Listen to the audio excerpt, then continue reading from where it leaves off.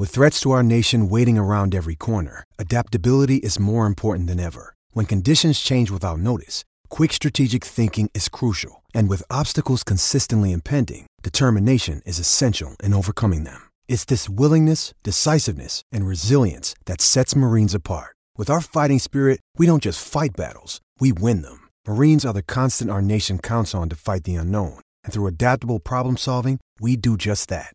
Learn more at marines.com. Desian Test Cricket for Tyre Power, hitting sixes during the winter sale. Fulken tyres 25% off. Adam Collins, Brass Underation. Stumps day one here at Old Trafford, Australia.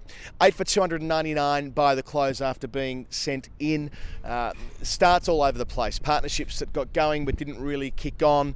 You've been talking to the man who equal top scored for Australia after play tonight, Marnus Labuschagne. He got out for 51. What did he have to say? Let's start there. Yeah, I think Marnus summed it up well. He said that it was a thatchy surface, so it was two-paced, and you could see some of the dismissals where that two-pacedness of this pitch did come through. And Australia batted pretty well. The only thing was none of them really carried on and played a huge or made a big score and had a big partnership. There were partnerships all around, right from the start.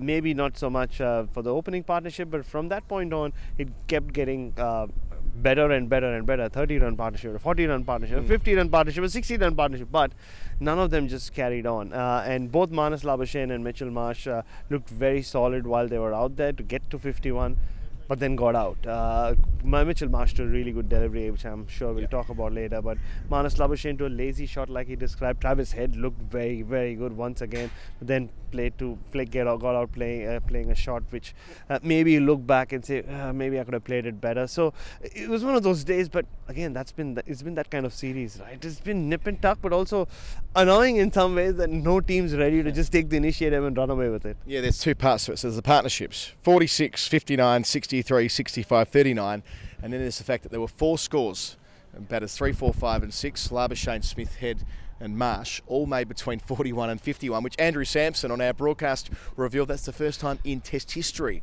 where batters 3 through 6 have all been out in that scoring range, which kind of sums up where Australia were at. No one ever looked really dead set in, maybe for a time Mitchell Marsh, but it was always pretty hard graft. Even Travis Head, when he was putting a foot down before tee, had to pull up at one point. They set various different plans to him. They were going bouncer wall straight away.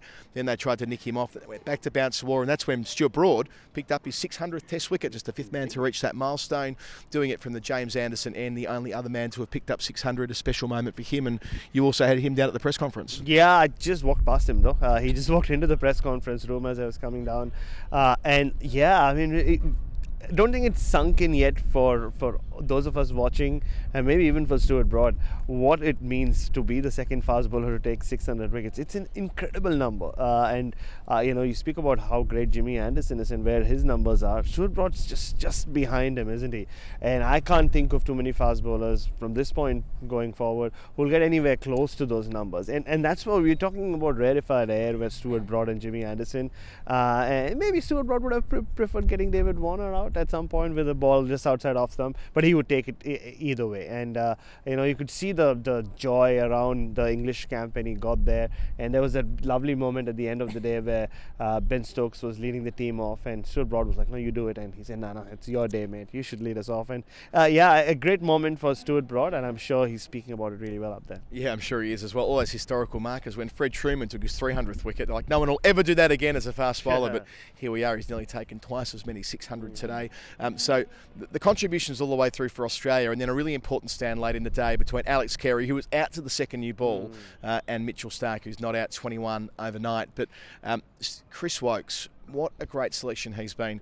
Originally to balance England up last week at Leeds and to give them one extra option batting at 8, but also, of course, primarily bowling his relentless away swingers and nip-backers and all the rest of it. But prizing out 4 wickets today, he's got 10 wickets at 19 already in the series. I mean, if there is some revisionist history when it comes to cricket, just imagine a world without Broad or Anderson and put Chris Woakes in there. You would think he would be nearing his 500th wicket as well if he played a lot of Test cricket in England. He's been in and out of the side too much because of injury as well. But every time you see a Duke's ball in his hand, and him playing a Test match for England, he makes a huge impact, and that's what we saw him do here on a pitch where Mark Wood looked threatening.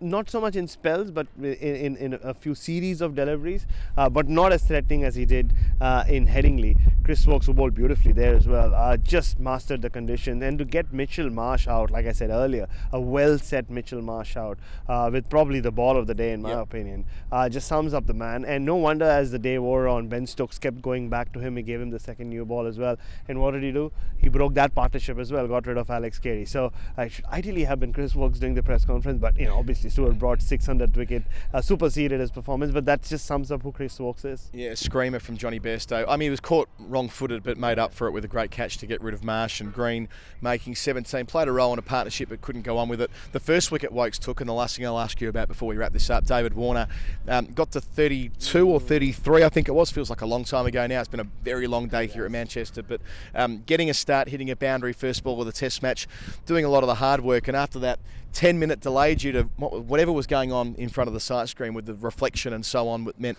an unusual drinks break was taken. But Warner, in all probability, doing enough there to ensure that he'll play through the series, but unable to make the most of the opportunity. Yeah, I saw him in the nets yesterday, and he was playing a lot of shots, and I had a feeling that he might come out looking very aggressive, and which is what we saw from early on, whether it was with his running or just going after the ball. He started off with the boundary, don't forget, of the first ball yet again, like he did in Headingley, and he looked good for a score, big or not. Before that random break, yeah, you're right. I mean, that we should mention it as well. It was basically this piece of metal under the side screen. The sun was shining off it, so the reflection of the sun stopped play. Well, you never know. You always think you've seen everything in cricket. Well, there's always something up new that you witness. The sun stopped play many times at Manchester when the pitch was the other way around, but that's a long time ago now. We know England tomorrow, their plan will be clear due to the probable rain later in the Test match. When they do get a chance to bat, they're going to bat hard and fast. That's the Bazball way, but all the more important here in a Test match they have to win. Adam Collins, Pratt Sundaresan, saying goodbye for Tyre Power, hitting sixes during the winter sale. Falcon tyres 25% off. Can't wait to do it all again tomorrow. To be called to attention, he is here. He'll start round the wicket to Warner, 4 slips waiting. First ball here at Old Trafford, and thwacks it out through cover for 4. Too short, too wide, and gets the treatment. Warner off the mark in style. Broad up, bowls to Khawaja. Hits on the pad, Broad Celebra peels. Umpire Wilson gives it out. Khawaja's been given out leg before wicket. Broad was convinced he didn't turn around. He seldom does. Inside edge. Here's ball tracking. 2 reds to start. 3 reds hitting middle stump. Just beneath the bail. So Usman Khawaja is the first wicket to fall in this crucial Ashes Test match at Manchester.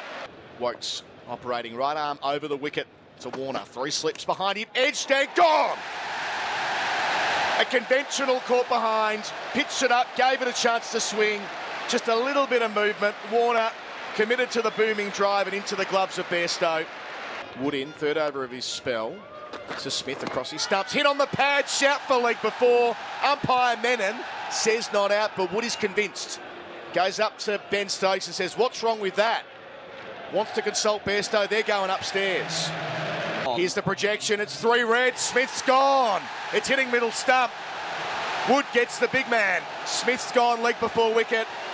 Not long after lunch, Australia lose their 3rd wicket.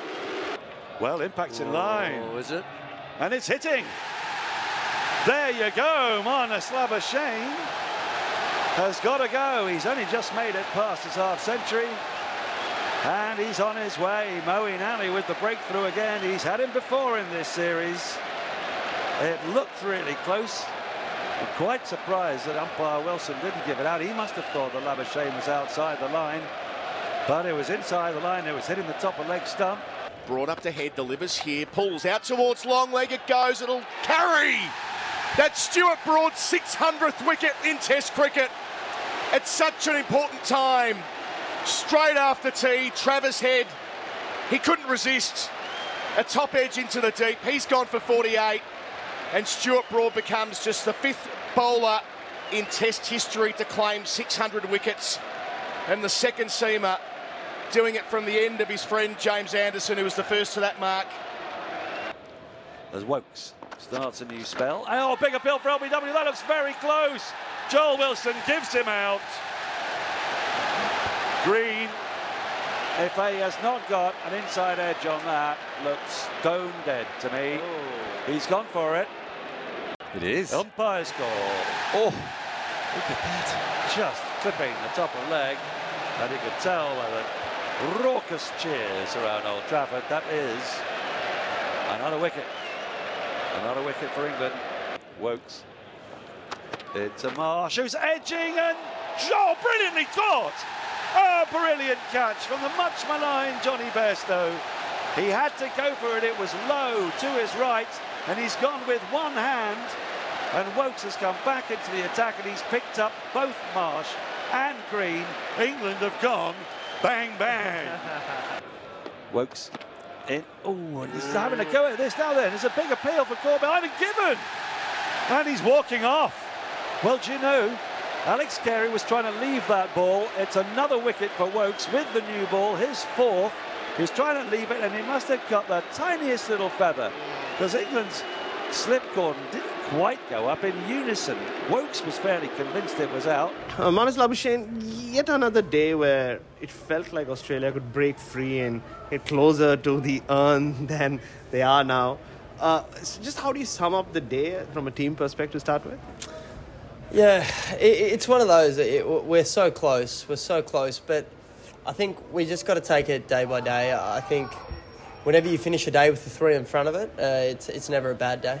It obviously could have been a much better day. We had 6 guys get themselves in, and I think whenever you do that and one of your big guns don't get a big score, you're pretty disappointed, especially when we're talking about guys getting in the 40s and 50s. So no one's gone even on to make 60 to 80 even, which you add those 20 runs, and all of a sudden that it just ekes out to close to 400, and then that really puts a big dent in it. But it's hard to sum up. I think that's what's kept the series alive. It feels like both teams have had opportunities to shut it out, or at least take the opportunity. Like England at Edgbaston, they had the opportunity and they sort of let us back in.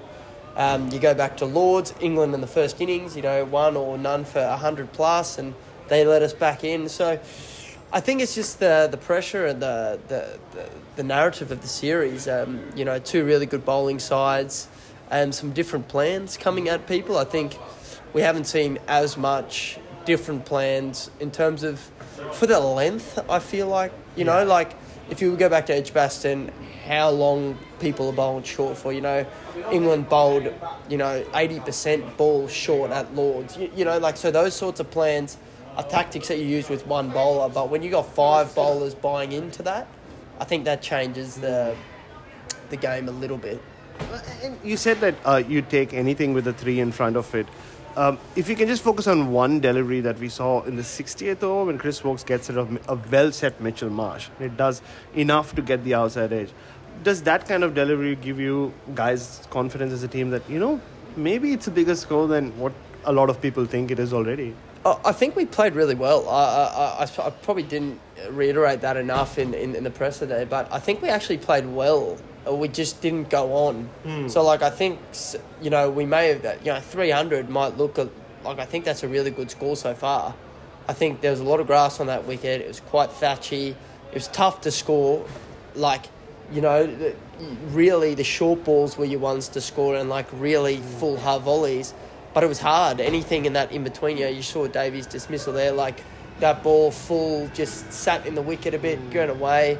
So I think it's quite a 2-pace wicket at the start, and it's tough to drive. So I think whenever that's the case and they've got bowlers that are quite good at hitting their length, it's going to be a slow scoring day. But, the likes of Smudge and Travis Head and Mitch Marsh, they came out firing. So that was good to see. From a personal point of view, Marnus, nobody spends more time on their batting than you. You got starts throughout this tour, even going back to the WTC final. But just to get to 50, I know for you it would be like a job half done. Did you feel like everything that you worked on in the lead up to this test and every other test came to fruition in a way? You left the ball much better than you have so far in the series, and just everything with your batting. Yeah, I think you're hitting the head on the nail. Nail on the head. Nail on the head. I felt like I've been working towards this innings. I feel like everything I've done. I've got close at Lords, got close at Headingley, but wasn't completely happy with where my game was at. And I really feel like I nailed it today in terms of my process, my technique, my stance, how I wanted it to be. I think was the closest. As a batter, I think, especially as someone that's probably more technically thought, I think when what you think you're doing starts getting pretty close to matching up when you're looking on footage or you're looking in the game, I think that's when you start being pretty happy with, I personally start being happy with where that's at. I think for me, the last few weeks, I think it's been a little bit, sometimes I feel like I'm doing one thing, but I'm not that far open, or I'm not that closed, or the bat's not exactly where I want it to be. Where today, I think it was really close, And like you said, as a batter, you always strive for perfection, but you never ever get there. Very, very happy with where the process was at today and where my game was. But obviously, the big score is still yet to come. Second innings. I mean, that's what we're gonna have to do. We're gonna have to make a big score second innings and win the Ashes. There you go. Beautiful. Thank you so much.